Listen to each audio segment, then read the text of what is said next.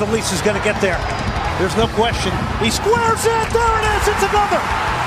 And it's Bubba Rodriguez again, scoring goals left and right. Elise with the assist.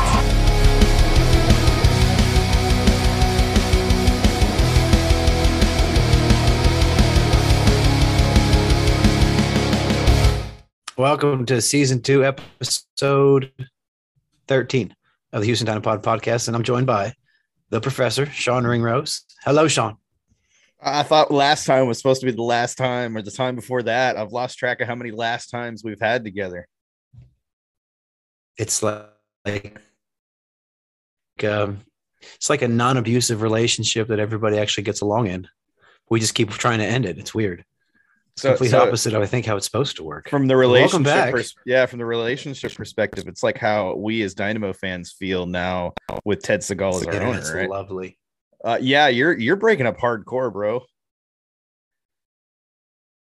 Yeah, it's definitely not me either. For the first time ever. Yeah, I'm very excited. Stop downloading. I'm extremely porn. excited about. I'm not downloading anything. Can you hear me? It's this bullshit ass apartment fucking internet, bro. My hands are up here. Look, hands. There's no porn. Hands are up. I just said right. Stop downloading porn. I didn't say you were watching porn right now. You can download without watching. I don't know if you know that about porn. That is a thing you can. I don't I know, but I don't download it because I don't want the evidence. I go incognito. Look, that's what the and then I still erase my history just in case. That's what the homework folder is for, or the work folder that, you know.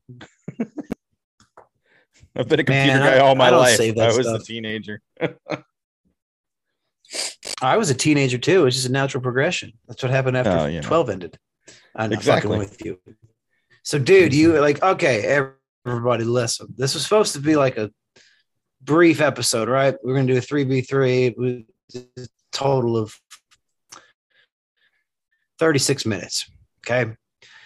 And I'm at work and if you noticed, I did not talk about 5 p.m. because I was working. Anyway, when I get on there, Sean and I had already arranged this, and Sean says, sure, you don't want to go longer. And I thought he was making like a dirty sex joke because we do that in private. And wait, like, do we make dirty sex jokes, or we just make dirty sex in private? You got to. Then I started seeing just the jokes.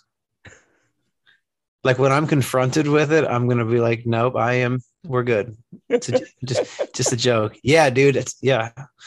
Fucking losing my train of thought. So I was like, what is he talking about? Like, sure, you don't want to go longer. And then I start looking, and I see people. It was because I hadn't looked at Twitter. Like my Twitter hadn't refreshed because I hadn't opened it in like 4 or 5 hours. Sure. So I read the message, and in the background, Twitter is not refreshing. And then I start to see it, and I went, what the fuck did I miss? And then I saw it. And Hector Herrera, who's fucking coming to Houston, he is leaving La Liga winning Atletico Madrid, who are currently, he just started 2 Champions League games, and he's coming to fucking Houston. He's coming here. You know how fucking big that is? That is fucking massive. So fuck everybody that didn't think we could do it. Sean, what do you think? I mean, to be fair, I've known that it was pretty much a done deal for a little bit now. I've been, telling people that certain things were already transpiring. All that was really left was for him to basically say yes. There was no doubt it was going to happen when the reported figure was out there, because that was more than he was making in La Liga, more than he was going to make with any other team on a salary basis. And because he was going to be with Atletico either way until the end of the season, it was the biggest offer he's going to get at his age, regardless of how well he's playing in La Liga / Champions League. So, anytime you can get a Champions League starter in MLS for, we're talking somewhere probably between 5 to 6 million a year, who's a name brand player with your primary fan base market, It's a no-brainer. No matter, and I said this on Twitter, no matter how he plays on the pitch, what he brings off the pitch for this club is going to make that amount of money every season worth it. And if he performs to the same, it's going to be massive. If he performs at that same Champions League level that he's playing at right now, when he gets here in the summer and then for the next 2 to 3 seasons, then he will have more than made up for his annual salary by leaps and bounds. Yeah, he's a 2-in-1 option, correct? Yeah, he's a win-win essentially. If you and it's $6.5 million there, but like if you guys look on social media like I did today, when I saw it, it was just one thing after another. And I posted something about like anybody else's followers just suddenly gone up a little. Like mine went up like 20. I don't have a ton. It was like 20. I was like, that's noticeable in a day. That's weird. That's because people are mentioning us and people are talking about us. And Corey Baird's dad likes my posts. Corey Baird's father has liked my tweets. And I have never, ever once, and you can mark my words, ever talked bad about Corey Baird. But dude, social media is fucking stoked. And it's good because we weren't that negative after RSL. There was a little bit like, but most of it was like, all right, these guys just lost in the Western Conference Finals. We outplayed them. We played the full 90. We used our substitutions wisely. No, the starting lineup wasn't perfect in our eyes, but it worked. We didn't lose. And then this. And of course, the fact that Zeca's also here. But man, this is us arriving. I think that's what it feels like. So I'll share this with you. Zeca is probably starting on Saturday against SKC. That's going to be interesting. That's going to be interesting. I picked him for like the bench, but man, they must. So I wonder if they're going to move Dorsey. We will see. We're out. They gave Dorsey and Zarek both the half each, roughly, give or take. And so it's going to be very interesting to see, if Zeca starts, which is what I've been told is going to happen, then it's going to be interesting to see how long they play him for. They may do another thing where they play him for only a half and then they bring in Zarek or Dorsey for the second half. I could totally see that so that they don't wear him out too quick. But very interesting that already they're looking to just swap in Zeca without, any real match time as a sub, just bring him in as a starter. So it says a lot about what they feel about that right back position right now. Yeah. And I think it says a lot about and I don't think Nagamura is really fucking around here. I don't think he is at all. Like, he is playing kids, and it's like, okay, you played an ML. I'm going to put Zeca in immediately, basically. Most people wouldn't do that. Well, okay, Tab did it last year, and to be fair, I kind of held his feet to the fire because of Baird getting hurt. Partially blamed him for that. But Nagamura is just, to me, it's like he looks at these guys and he says, hey, you've played this game since you could walk. You know what to do. Go out there and play. And yeah, there's a system and all, but I mean, maybe it's not that complicated, or he's finding guys that have played in this system. I mean, yeah, he definitely wants the outside backs to get high up the pitch and to be more attack oriented, but also to control possession a little bit. And I think with Zarek did a pretty good job of that, actually. The struggle with Zarek was he couldn't combine with Coco and whenever Quintero would come onto that side. And then when Thor came on, there was just no chemistry there with Zarek whatsoever. But I think the intent is for someone like Zeca, who is a much more attack-oriented outside back, to try to put pressure on SKC out of the gate, especially given how they played in their first match, losing 3-1. Their backline looked very slow, on the recovery, and as a team who can very much counterpunch you, I think the opportunity is there to much more than I would have actually thought to actually seize a potential 3 points in Kansas City. It's possible, man. So hey, what did you think about RSL? That was supposed to be the first topic, but I don't know what happened. We started and Herrera popped in my head and I immediately became fanboy Finister. I mean, And Herrera's always occupied a space in my head since he started, rumors started flowing. Yeah. So, just a quick summary, I think, of the RSL match. We could still do the 3-3, but it was a bit static at times. I felt that the midfield, especially in the first half with Memo, Seren and Vera, there was too much almost fear of giving up possession. And so they didn't want to make the wrong pass. So instead of making the wrong pass, they just passed it back or passed it around the back line. Or, just immediately out wide to a player who was reasonably covered.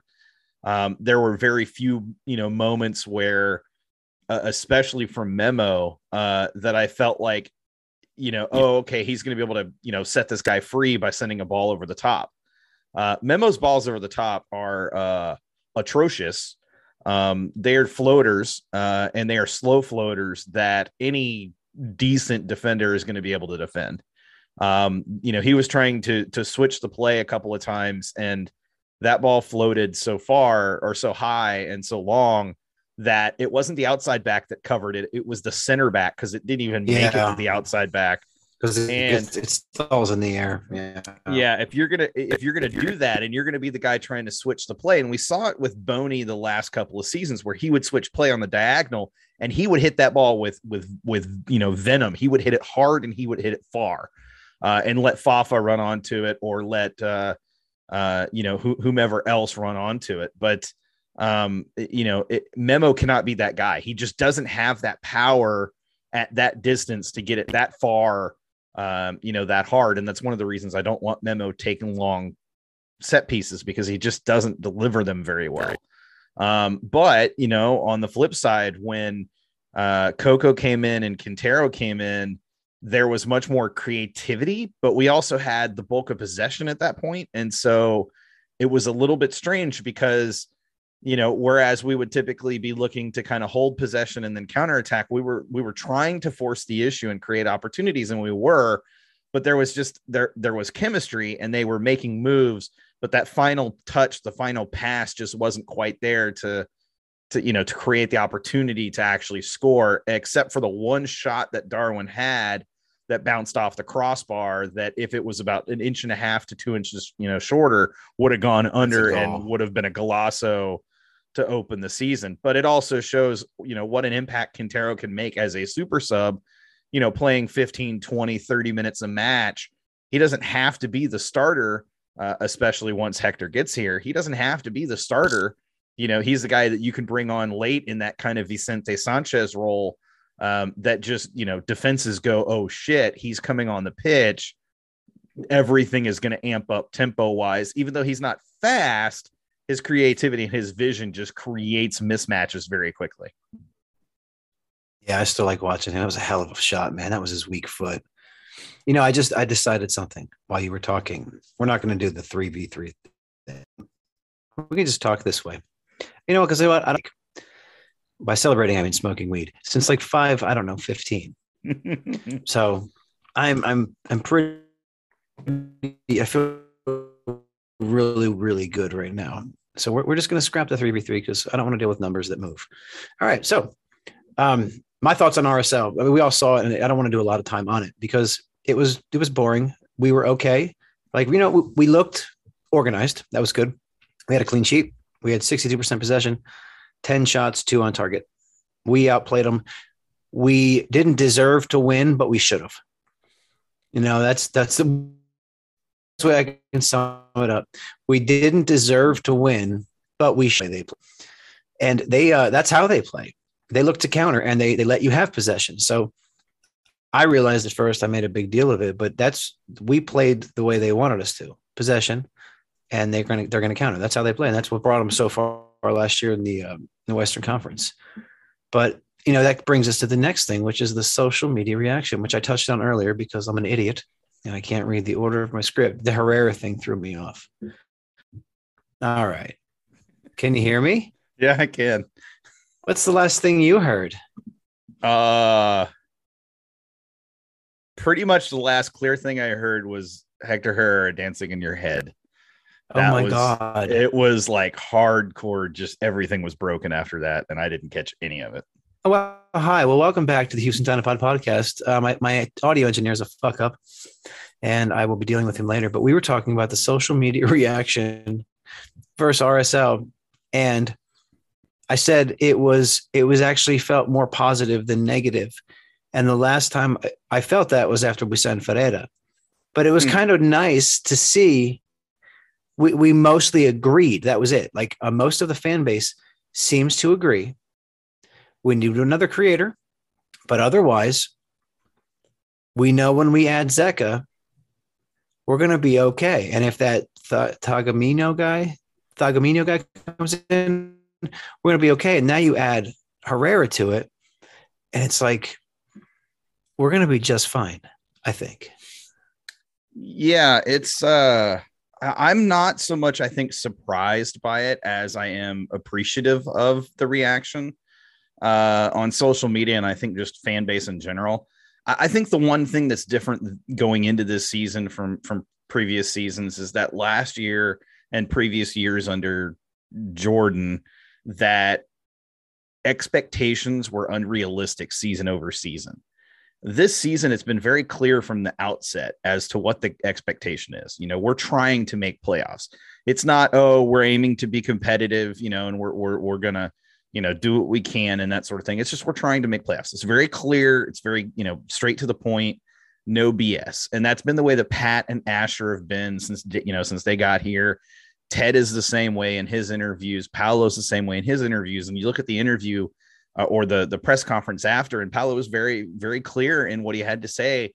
And that's, you know, nobody should expect us to come into this first match and dominate this first match. We've been making moves. There's still time that has to pass for some of the additional moves to kind of finalize, and also for players to get time together to play together.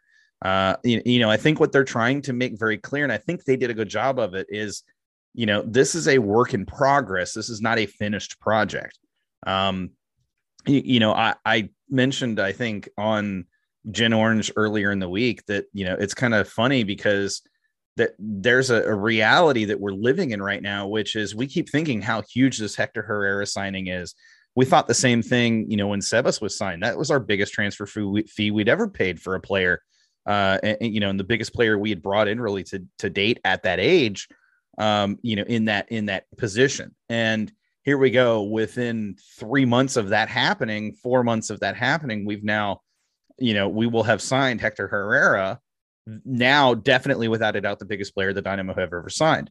But I don't think there's any reason to believe that is the end of this process. There's more to come. And I know that what is still to come is going to be incredible by the time this is all said and done. Now, that may not necessarily be this season, may not be until the off season, but it is going to be incredible. You do know that once Herrera gets here, when the opposing goalkeeper takes a kick, what is going to echo throughout PNC, right? The P word.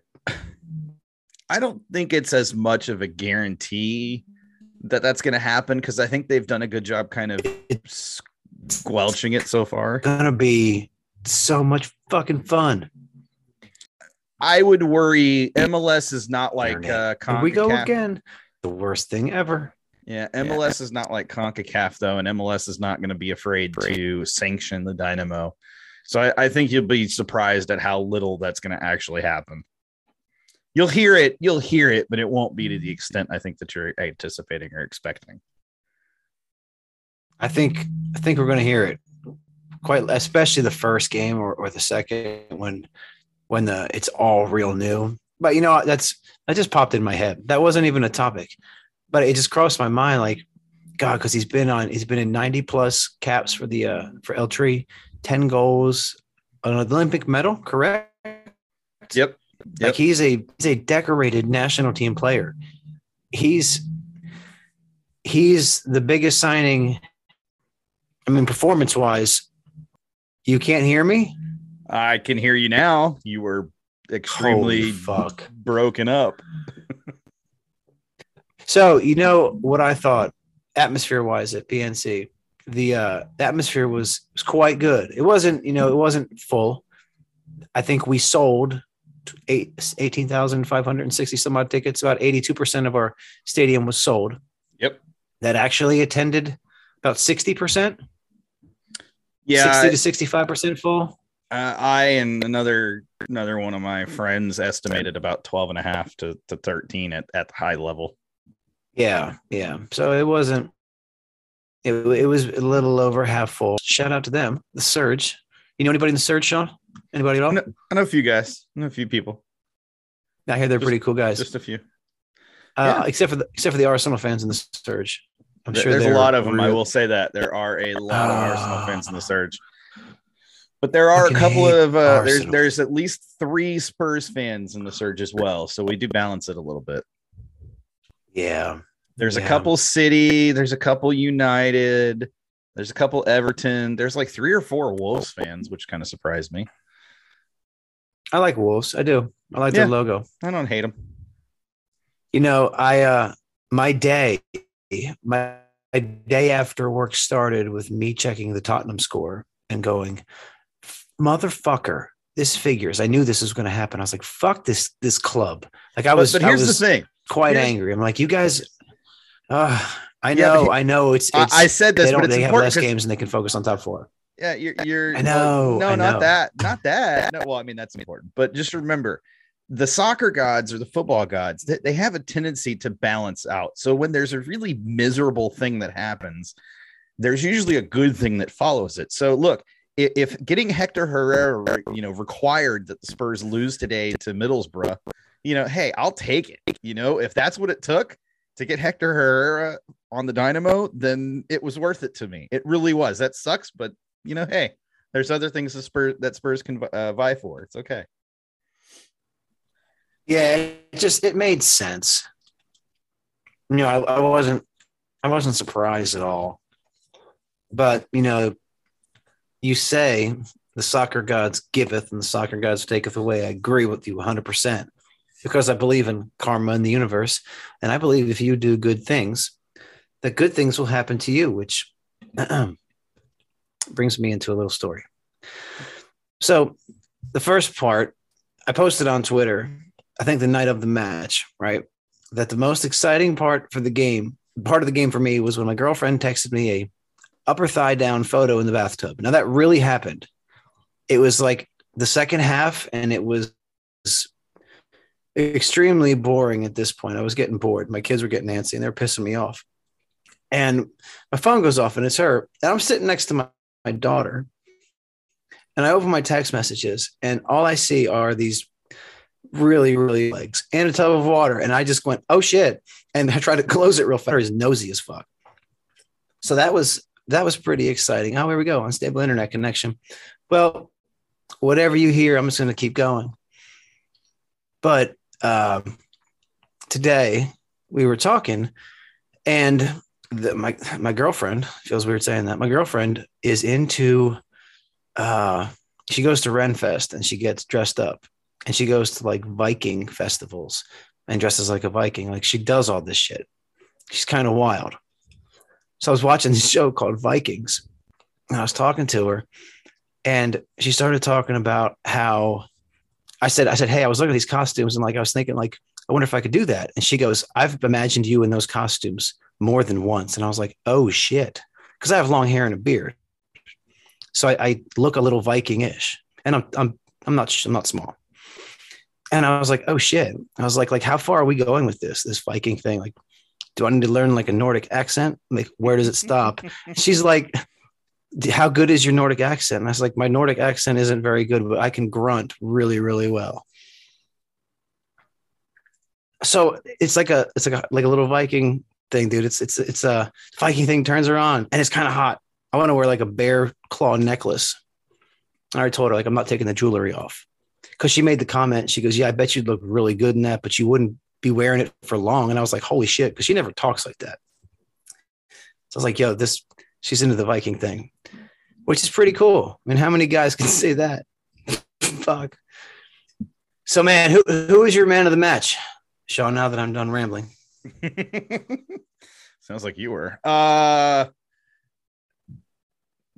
Man, I think I do kind of agree with the Vera man of the match, as voted on by whomever. I don't know how that came about, but I think I do agree with that because I thought he looked pretty good defensively, but, again, didn't provide a whole lot in the attack, but that you don't kind of expect Vera to provide that. So I think it's okay, but Vera.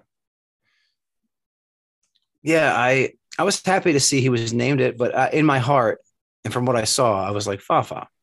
Yeah, but I would have been okay. 2. So here's the thing: I was fine with, like I said, I agreed with Vera, but I would have been fine with Fafa or also Darwin Quintero because when Darwin came on, the match just felt different when he came on. It was like there was just a different energy to the match. I would still. I would stick with mine. I'm sticking with my pick, Fafa and Matthias. But it's really good to see Matthias performing like this because he was rated quite high. It was like 7-7. He was a 7-7 in a match where no goals were scored. That's pretty goddamn high for a match where it's a 0-0 draw. That's very good. And he's young. We just re-signed him, and I've always liked him. And he's he took a bad rap a couple times last year because he closed down too slow and got beat, and they scored and they beat us or whatever. But we sucked back then. We didn't have Big Dick Ted fucking holding our hand and treating us to ice cream. We do. Dad's in town. Mm-hmm. Oh yeah, man. So you want to go back to Herrera? I mean, I always want to return to Herrera. Yeah. So here's the first thing. What does this say for us as a club on the continental level? Continental and possibly not global, but well, maybe global. He's coming from Atletico. Yeah, global, because we were mentioned during the fucking Champions League game. So damn straight. Global exploding. Global explosion. I know where your mind is at. I'm exploding. That's tomorrow. I'm saving up. So what do you think, like, as a step for the club? Like, where does this put us, or what has this done for us, man? Look, we did talk just a couple of weeks ago, or maybe it was last week. I've kind of lost track, but we did talk about how, the big struggle for Houston in general and for the Dynamo is that Houston's not a destination, right? It's not a place that players are looking at and going, yeah, that's top 5 of my list, or that's top 3 in my list of places I want to go.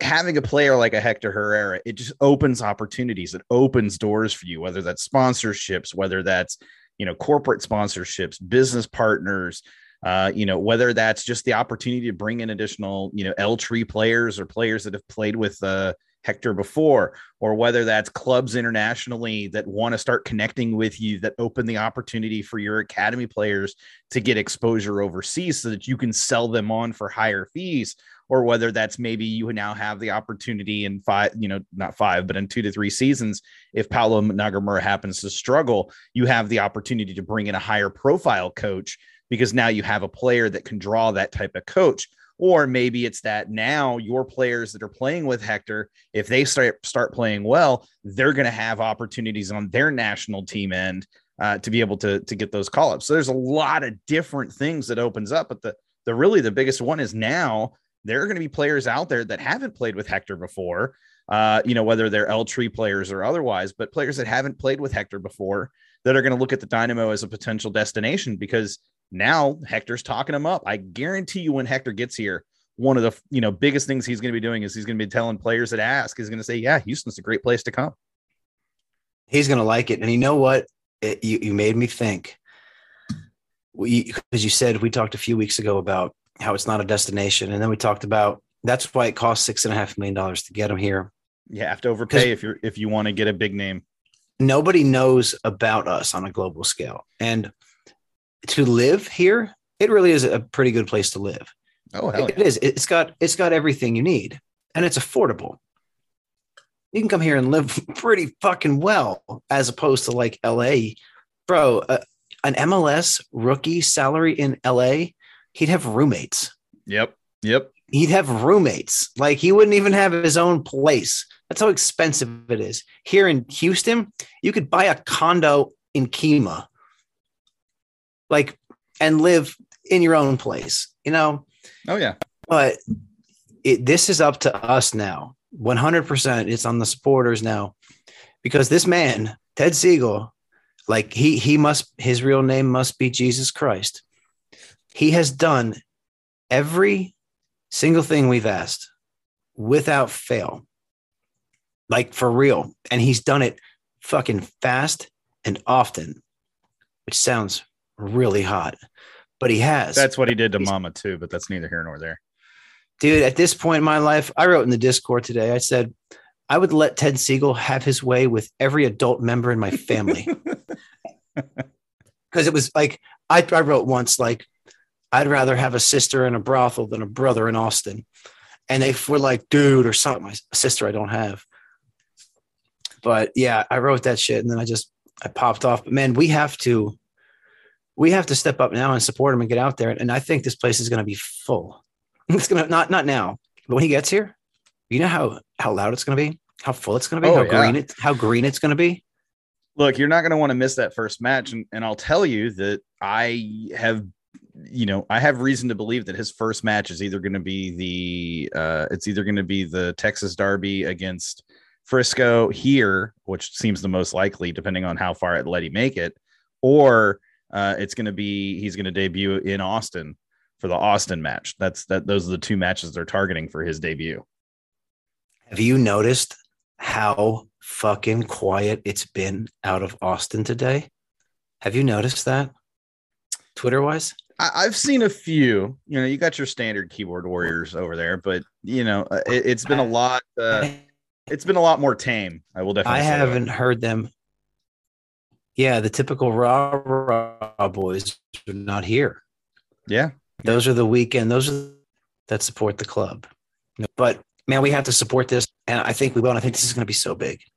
And my mind is all over the place tonight, man. I just keep coming back to this because we are like, we're a big deal now. Like, we are one of those clubs that just did something that not many clubs have ever done here in MLS. Yep. Right. Like, who are the big ones? Galaxy have done it. LAFC's done it. You could argue Seattle did it with Dempsey. Who else? Miami did it with like 3. Now fucking flopped. Red Bulls did it because Red Bulls did it with Rafa Marquez. No, NYCFC with David Villa. Yeah. There's been a bunch of teams, but I mean that moves us from the, I would say, bottom of the table, in terms of maybe not expectation, but in terms of respect by name now alone, to at least, top middle. We've definitely jumped a significant number of positions for sure.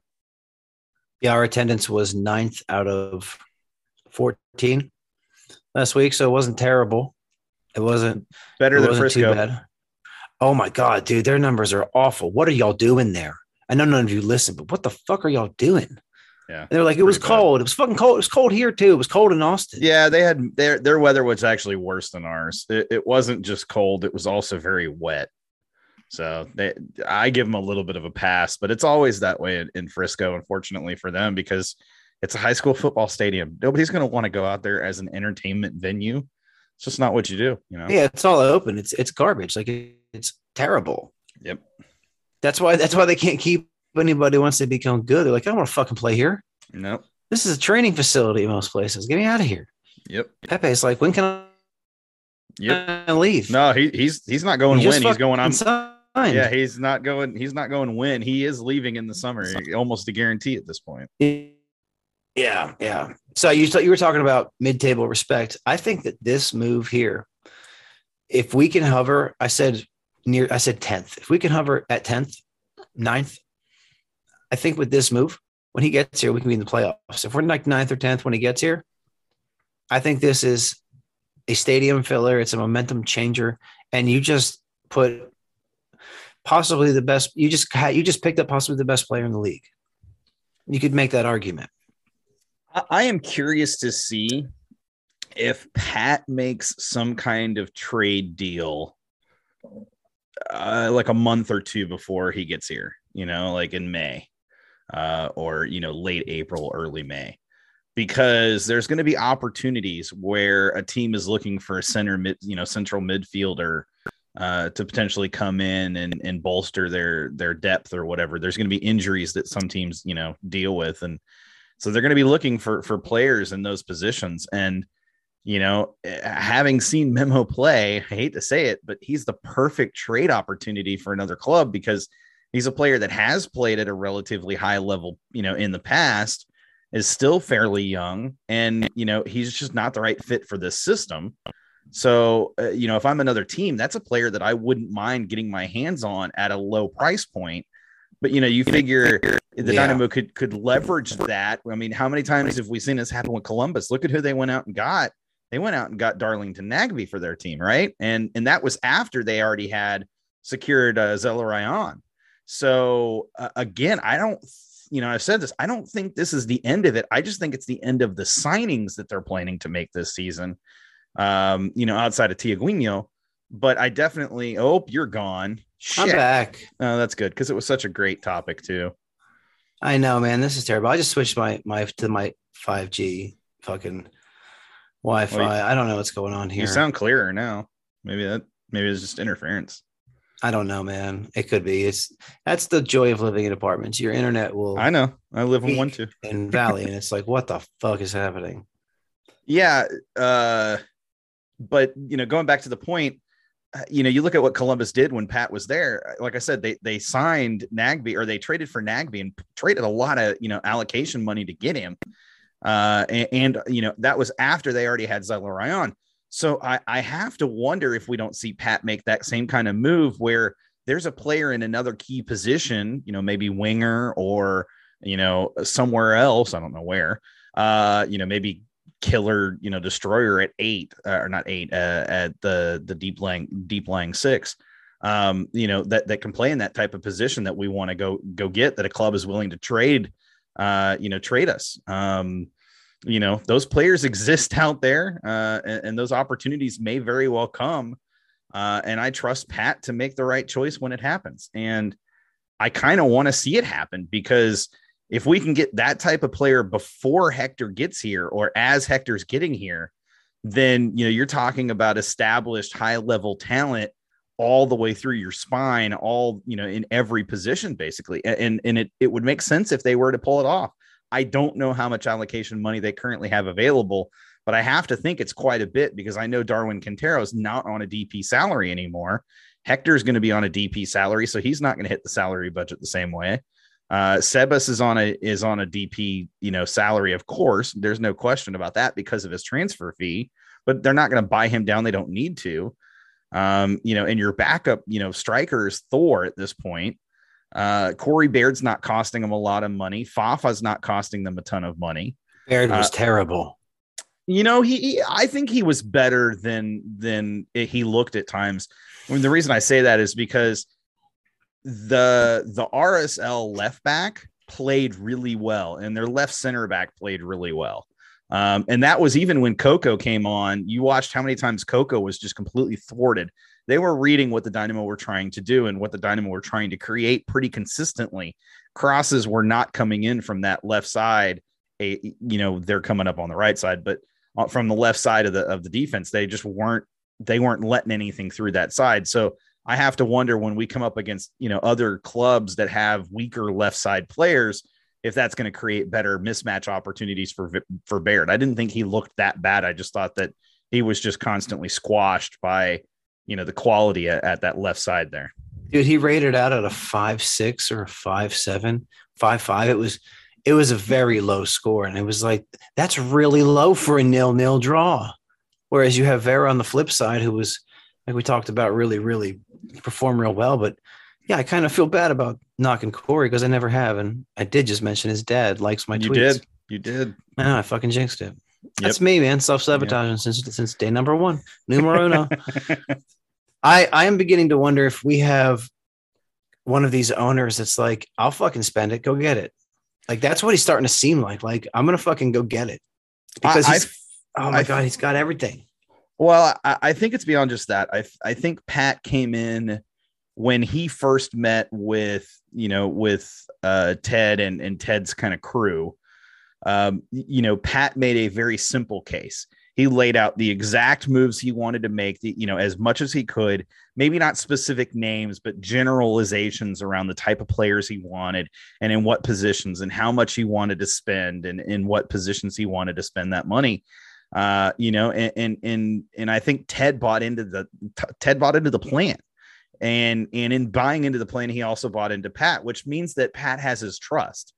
And as long as Pat can maintain that trust with Ted, Ted's going to, like you said, Ted's going to open the checkbook and say, hell yeah, let's do it.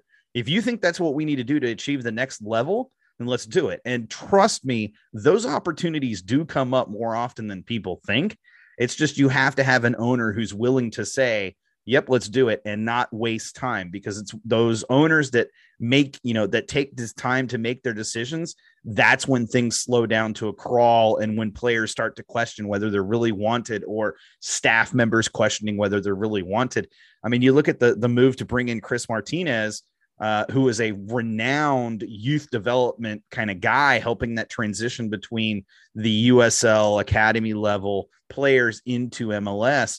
And big names, Gianluca Busio. I believe he helped before that. It was, I'm blanking on the guy's name, but, 2 or 3 other players that I can think that I know of off the top of my head that I don't remember their names, youth players that have moved overseas in the last few seasons, that have started significantly for the U.S. men's national team in the last few years, players that are being talked about as the future of the U.S. men's national team.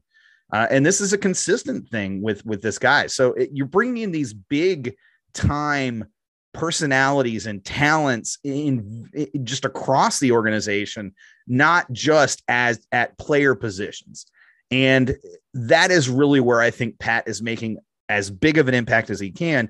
Is he also very clearly showed Ted that there are significant holes outside of just on the pitch that we also need to address. And for all of the changes they've made in the offseason, coming into the first week of the season, and now Hector Herrera going into the second week of the season, the amount of change that they've managed to push through is simply attributable to Ted, Asher, and Pat.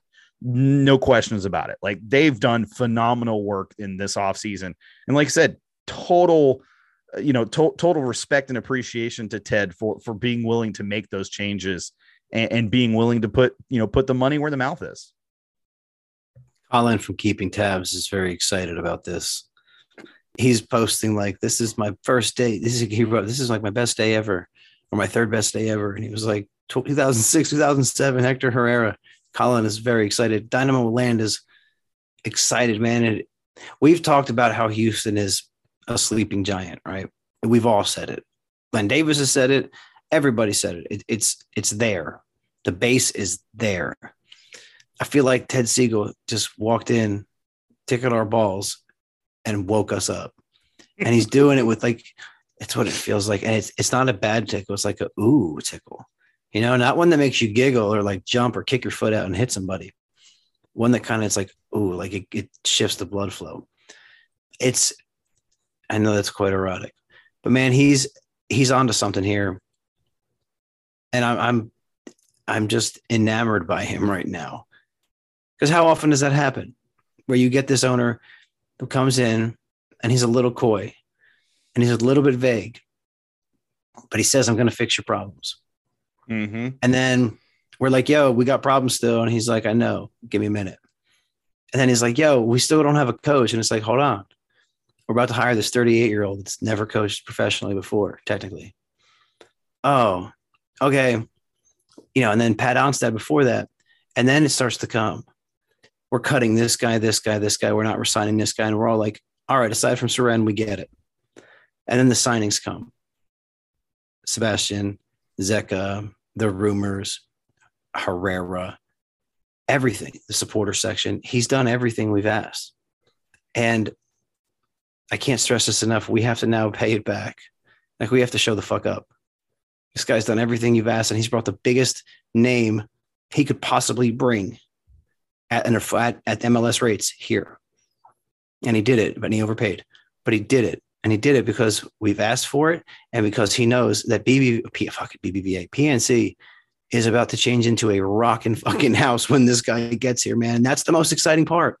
My first thought was, shit, I'm gonna need to buy tickets soon for those games because they're not going to be there. It's going to be sold out. And that's the last time that was an issue was 2017 against Seattle, right? Western Conference Finals. Yeah, I would say so. The early part of the next season because we had made it so far. Yeah, man, I just got really dizzy. Like really dizzy. Jesus Christ.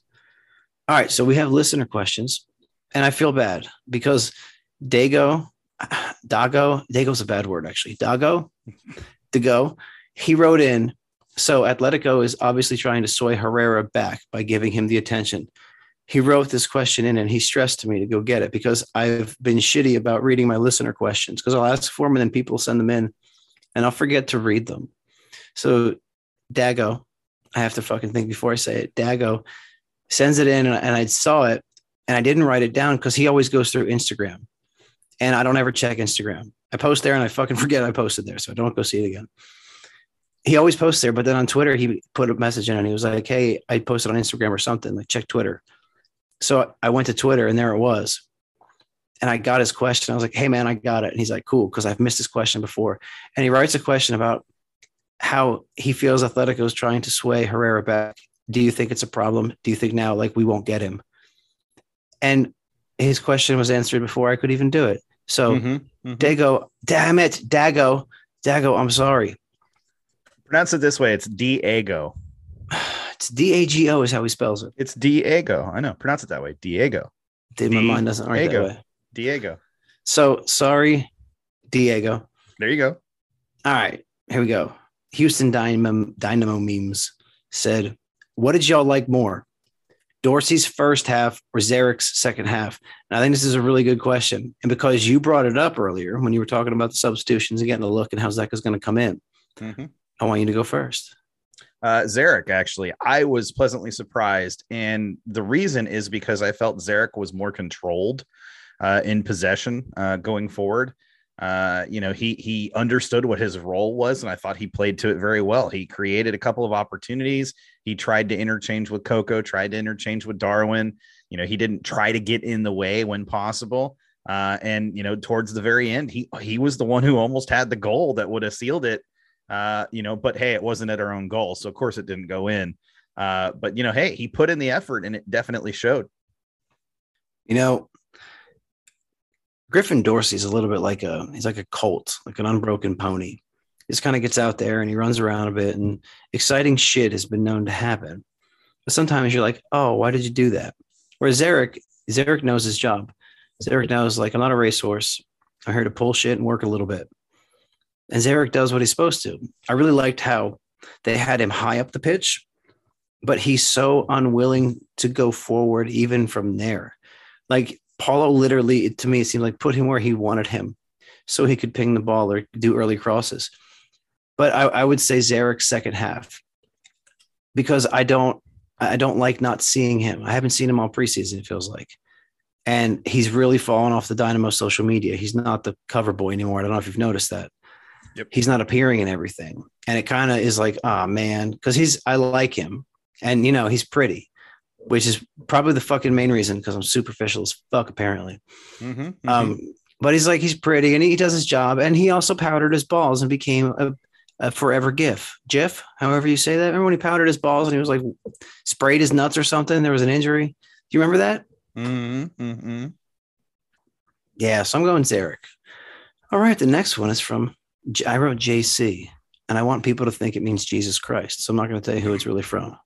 His name's Chris. Who from Spurs could the Dynamo realistically be interested in? Well, I think that Ted Siegel has ambitions to be better than Middlesbrough, so I'm going to say no one. Hey, I hear Harry Kane might be available this summer. I'll leave Tottenham. Come on, play in Houston. Who from Spurs could the Dynamo realistically be interested in? Yeah. It would be a lone player who's not in the first team, a Harvey White. I don't even know if Jack Clark's there right now. Somebody like that. Dane Scarlett. No, he's too big for us. A Divine right now. Actually, Divine's too would be big. a hell of a. You say that. I mean, come on. Everybody thought the same thing about Hector Herrera too. Never say never, my man. Yeah, Never but the say never.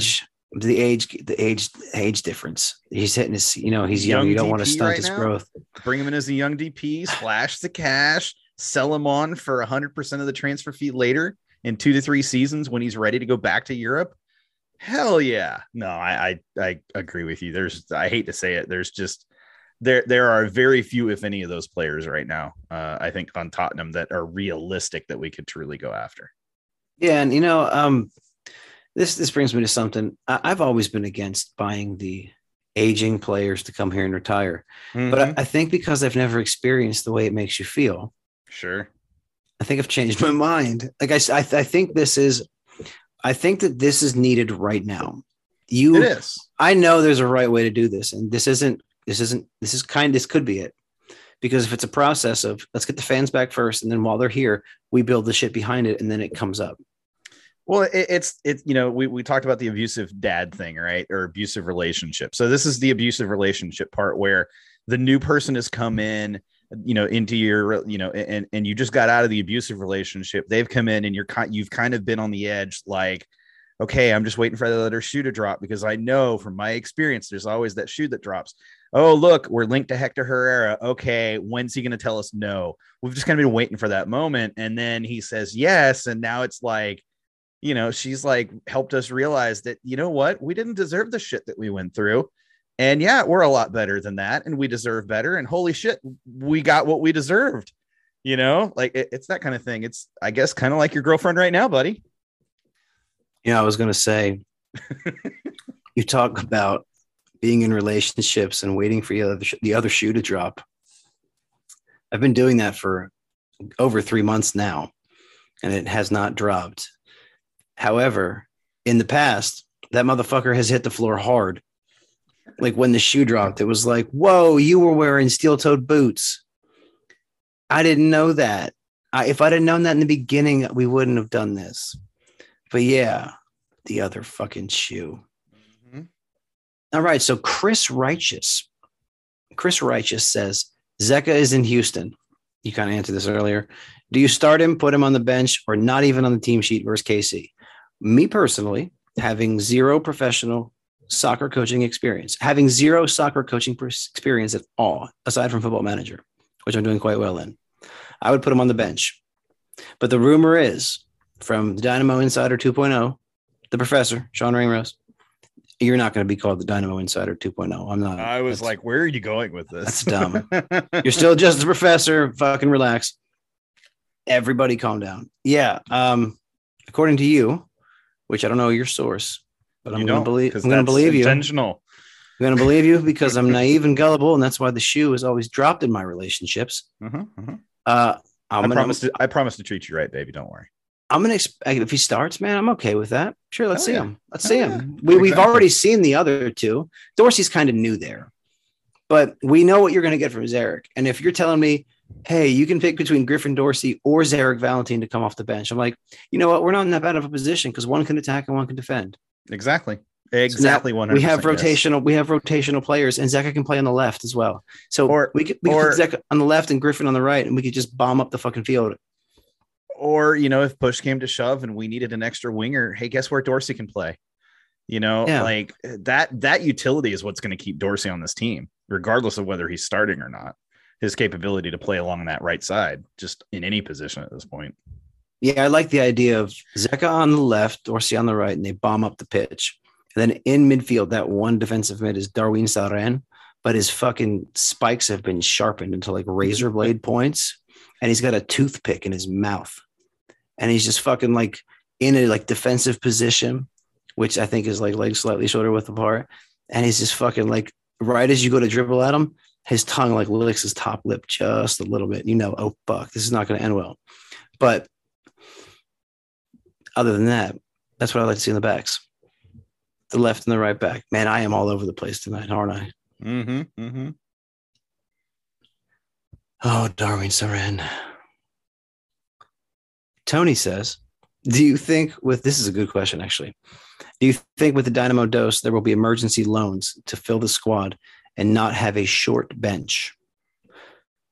Oh, absolutely. Because there's players, academy players that are with Dynamo Dose that, are signed to homegrown contracts that certainly could immediately jump in at the senior level as needed, at least on the bench. Think of all the, I actually, this was part of my 3 to improve was we didn't have any of our homegrowns that actually played versus RSL. And that kind of surprised me. You had Palomino, you had, technically Danny Rios, all the other, homegrowns we've signed. I can't think of all of them because there's so many of them, but there's like 5 or 6 homegrown players that have signed homegrown contracts. And then there's Ethan Bartlow, our draft pick from last year at center back who didn't play. There's we got a ton of depth this year, a lot of young depth, but depth all the same. And then there's a lot of quality at Dynados. You have Papa Ndoye, who I thought played really well in preseason down there, who started for Dynados. You've got the guy that we just signed to a homegrown contract at goalkeeper for our 3rd string goalkeeper. He's down there with Dynados and played part of the second half. And there's a couple of central or outside backs down there in Dynados, that one that we signed for Dynados, or one that was signed for Dynados specifically, and then one that is an academy player. And both of them apparently played very well and created a lot of attacking opportunities and defended well. So, there's just a lot of quality down there, which is what we want right now. And I'm excited for that, because that means in 2-3 seasons, we're going to have a very strong, bench, if not starting, caliber outside backs without having to pay really any money for them. And I find it funny, and I know that this will be appreciated by a few people, but I find it funny, the people that harp on the Dynamo for paying money to pick up that 3rd string goalkeeper that's a homegrown player. Look, it doesn't matter how much they paid to get him. He's going, if he pans out in any way, shape, or form, they've already, gotten more than they paid to get him. And it means that he is going to be on a lower salary contract, which means if they do inevitably need to sell him on, which I suspect is going to happen, they're not, it's not a huge hit. It's not a huge hurt. And it's at a key position. You really want to have a guy long-term that's capable of making the jump to MLS. So there's lots to like right now with Dynados. That's for sure. Yeah. They won against Tulsa in their opener. Oh, that's phenomenal. Because Tulsa aren't bad. It was only a 1-0 score line, but they didn't get scored on in their opener either. So that's, there's quality. 2 clean sheets. That's top to bottom. I do think that tends to speak to Paolo and Pat's and Asher's intended kind of tactical system. They don't want to give up goals. They want to go and they want to find that, nick that one goal here and there, create the opportunities. We created, like you said, we created 10 opportunities, only 2 on target, but we created 10. So we created opportunities throughout the match. It's nothing like the, times we would hit, 17 opportunities and maybe have one that actually went towards goal last season and the season before that. But it shows you the type of game that they want to play, which is much more possession oriented than we've been used to. And if they're doing the same thing with Dynados, that means those players can feasibly make that jump into the MLS, team, because they're already playing that exact same system and style. Yeah, I think it's a good situation all around. I don't think Dynados, I think the Dynamo might, I don't see us loaning anybody. I really don't. I think there's enough players out there to fill it out. And then, you have your academy kids at different, U19, U17 levels. And also, yep. I don't think we'll need any emergency loans to fill that out. I think if there's any loans, it'll be for the senior squad. And I'm not a huge fan of loans because I always look at it as you're developing somebody else's player. But if you're one piece away from a trophy legitimately, then I'd be like, all right. I think when he's asking in relation to emergency loans, he's talking about a loan from Dynados to the Dynamo. He's not talking from another team coming in, which is exactly, what we were just talking about, that, we have enough talent down there. I could feasibly see, especially when we get close to, if we're vying for that playoff spot, I could absolutely see if Papa Ndoye has had a very good season. I could see him loaned up to the MLS squad. There's no doubt in my mind. Yeah, there'll be people shuttled it back and forth. And speaking along the same lines, before you get to, if you have another question, I don't know, but before you get to it, how nice was it to see our first round draft pick, first time it's happened in a while, actually get a debut in the first match of the season? That's where I was going next. It was good, man. And he looked chipper. He looked bright eyed and bushy tailed. He looks pretty good physically. had what 12, 13 minutes on the pitch. So it wasn't enough to, I think, make too much of an assumption about how he's going to play or what his role is going to be. But I thought he played as good as I could have expected for a draft pick, for a young kid. And, I can definitely see where the hype comes from, his size and stature, and just the way he carries himself, on and off the pitch. I like the kid, and I really do hope he succeeds. And I'm starting to really buy into my prediction that I made a few weeks back that, yeah, I could see him hit that double-digit goal mark as a sub this season. And I did say that, by the way, for MLS. I'm starting to think I was right. We're talking about draft picks that played, man. I don't know if you follow Austin FC. Apparently I do now, because I talked so much shit to them. Now it's like tweets recommended for you. So now I get to see it. Thanks, Twitter. I don't want to see it all the time. I only want to see it. Probably because you just interact with so many Austin fans. I'm sorry, Aston fans. It's my bad. Aston. I'm sorry. I mispronounced it. There's dude, you'd be surprised. There's a few that would like message me privately and be like, "Hey man, no, you make sense." And I'm like, "All right, cool, thanks." Like I fucking thought, I didn't think I was crazy. Yeah. But like Kip Keller, they started Kip Keller at center back. Yep. And he rated out at a 6.8. And these guys were posting about how excited they were. And I was like, you guys won 5-0 against the worst team in the league for 2 years running. Yep. And he posted a 6.8 with a yellow card. Yep. I was like, that's not, it's great that he's starting. But what the fuck are you? Don't be so excited. Like, don't say it was a good performance. It wasn't. But then you know who the next lowest rated player in Austin was? What's the kid's name? There's another kid. Maxi. It was Maxi Urruti. Yeah, it took me a minute. I'm like, wait a second. 7.0. Talking about. Yeah, it's 7.0. Yep.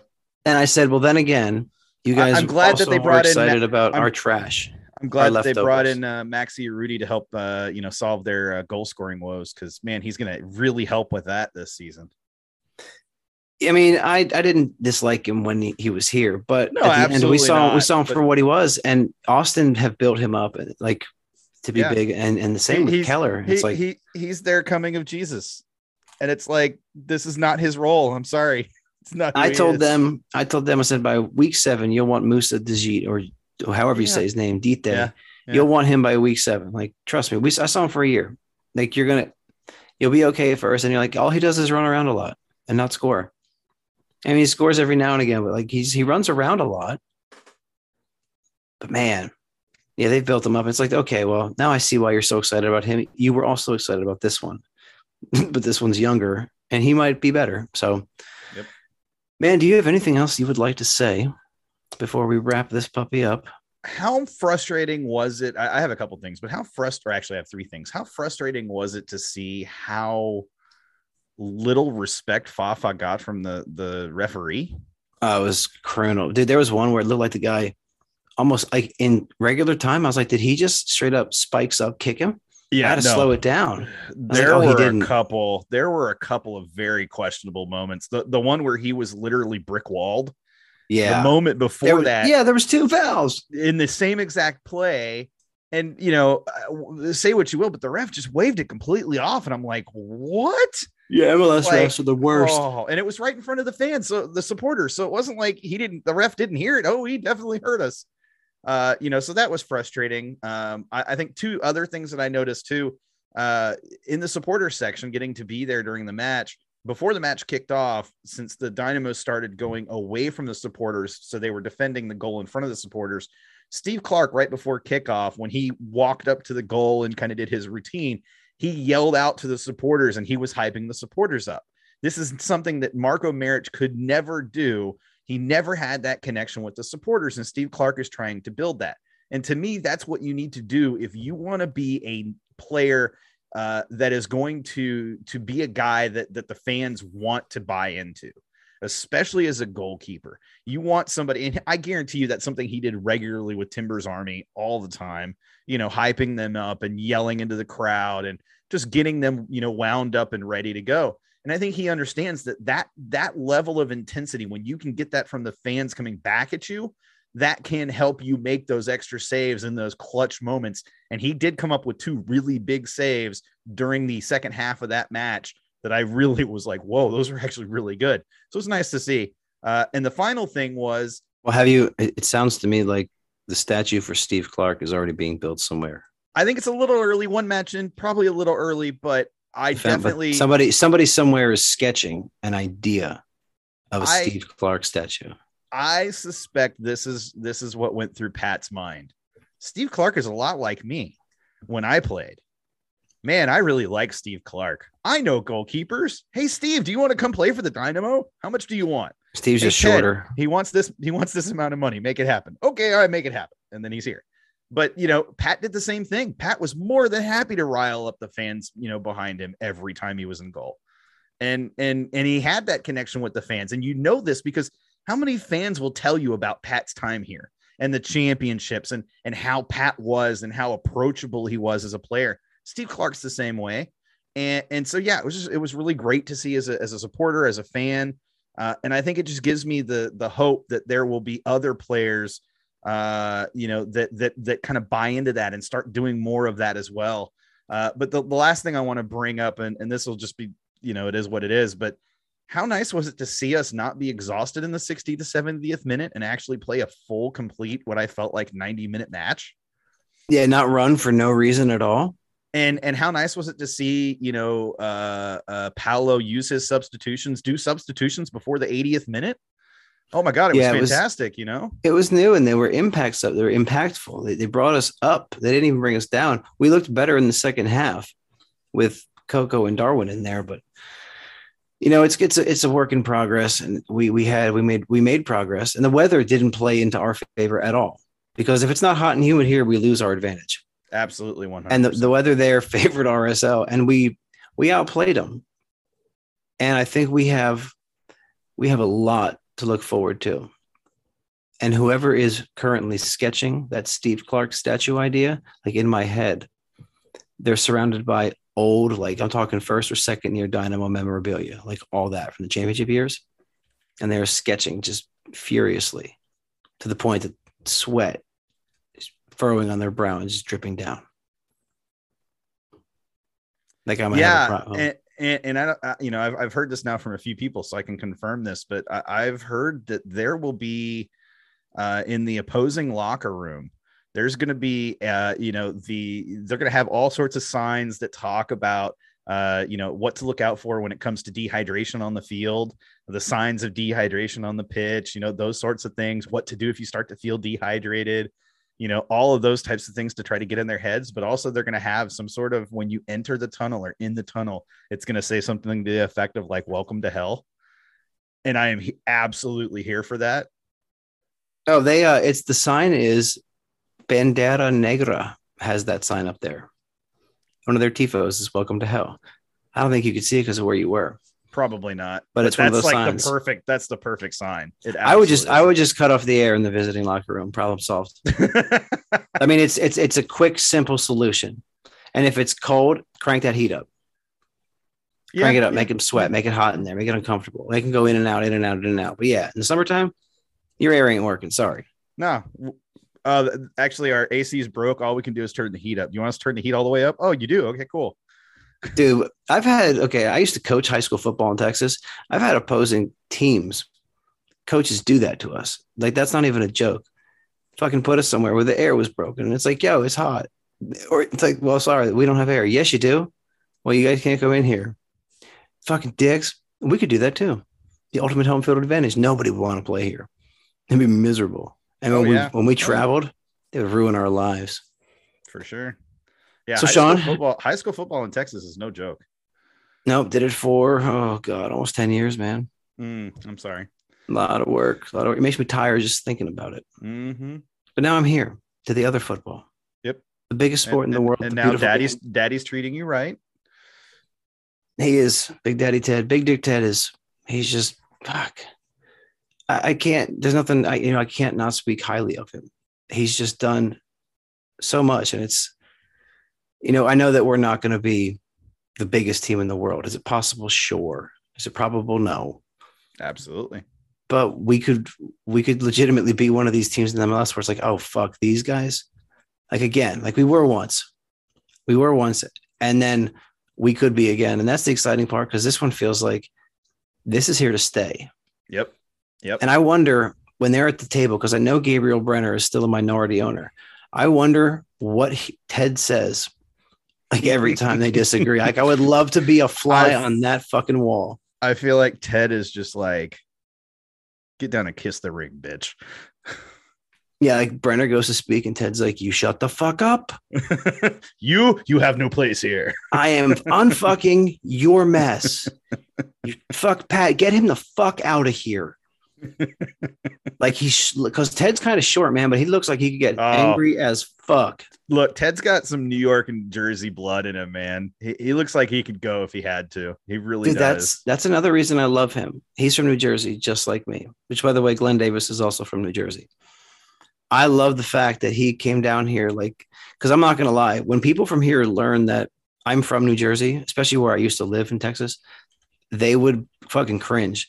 Like I met a guy once because I was reading the newspaper and he goes, Victoria Advocate, ever since them goddamn liberals bought it, it ruined the goddamn paper. And I put it down and I looked at him and I said, hey man, I'm from New Jersey. I have a feeling that we're going to get along great. And then I started reading again and we actually did end up getting along, but man, they don't like Yankees down here, which is fine because it's actually a compliment if you research it, because it means like a clever person and clever person that used to take advantage of others and trade. So I love the fact that this Northeastern guy has come down here of all places and is like, you know what? Let's fucking put some shine. Let's put some shine on this motherfucker. Let's clean it up. Mm-hmm. Let's get you done up proper and take you out to the bar. Because I feel pretty right now. Being a Houston Dynamo supporter, I feel sexy. Do you feel sexy? Do you feel sexy? Do I feel sexy? I always feel sexy. Always. I understand. I can see you on video and my God, why is your shirt off? What are you doing? Bro, you said that when we got to the end, you were going to finish. And I thought that's what you meant was finish, right? No, I said finister. Oh, I was just talking to myself. I was saying finister. I would apologize, but you love it. I almost said my real name like 2 minutes ago when I was telling a story. I almost said my real name and I was like, oh, wait a minute. I'm not supposed to do that. That being said, boys and girls, this is it, man. We've come to the end. Sean, you have to plug your show. You haven't done that yet. I haven't. Actually, I'm going to hold off plugging my show. I'm going to plug a different show this week. We talked about this and I feel like I'm going to do it. So make sure you guys, he brought it up earlier, Keeping Tabs podcast. Hit them up on, they're probably on iTunes, probably on all the podcast platforms, I'm sure. But definitely hit up the Keeping Tabs podcast. You guys know how to find me at this point, I'm sure. But hit up Keeping Tabs. Colin's excited. He deserves the views, the listens. Give him some love. Give him a follow on Twitter if you're not. I'm sure he'd appreciate it. Man, I'm not going to lie. Sean said it's probably on all streaming platforms because we've always struggled to find it. That's exactly why you said probably, isn't it? It's 100%. Yeah. It's hard to find. And Colin, we will help you. Like we will assist you. Just put it on Anchor. It simplifies everything. And they don't even pay me for my fucking ads anymore. When you hit so many plays, they stop paying you. And I'm like, I don't know if that's a good thing or a bad thing. I'd rather fucking get paid still. This is the double-edged sword. It's like, you're fucking doing well, but you're doing just well enough that we don't want to pay you anymore. Fucking dicks. But so after the game, they did a Twitter space, Dynamo Hub. And they invited me on to go talk. So I was like, all right, yeah, sure, I'll go talk. And lo and behold, obviously, imagine this. I had technical fucking issues with my AirPods in the car. So when I get on there, I don't know who it was, but he said, it's an honor to have you here. And I was like, dude, do you listen to my podcast? What? It's an honor to, okay, well, if it's an honor, then we will get along smashingly, sir. Because if you're honored by my presence, you are one of me. And bro, no, they weren't, but it's fine. We're going to do that more often. It actually got decent turnout. There was almost a little over 20 people there at one point. That's awesome. Which is surprising because there's usually not that much. But we all try to push it out and stuff. And I told them to make sure they got Dynamo Theory on board because they have quite a few followers that they can talk to. But yeah, I love that they're doing it. I just think it's tough when you're talking home matches because if they're, if the people that are tuning in are out at the match, as much as they want to be able to tune in, if you're a supporter, you're not getting out of there fast enough to be able to even participate. The march is probably still going on because they still have the march that happens after. They didn't this time because of the fireworks.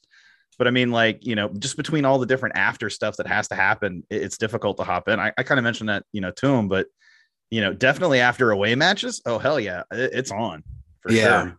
I think after the home matches, it's got to be at least an hour. Cause I was still in the car driving my kids home. Oh yeah. 100% and at least. When I heard it, cause for some reason, when I clicked the space after it ended, it crashed suddenly. Like we were in the middle of it, like an hour later, and it was like done. And I was like, this ended. And I was like, all right, cool. I guess I'm done talking. But when I went to play it, there was a major difference between my AirPods and just on the phone. The phone sounded better.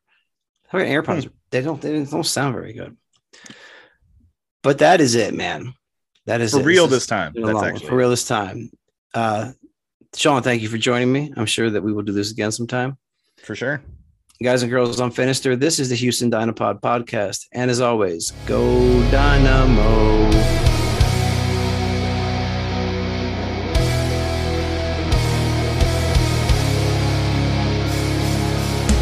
Albert Elise is going to get there. There's no question. He squares it. There it is. It's another. And it's Bubba Rodriguez again. Scoring goals left and right. Elise with the assist.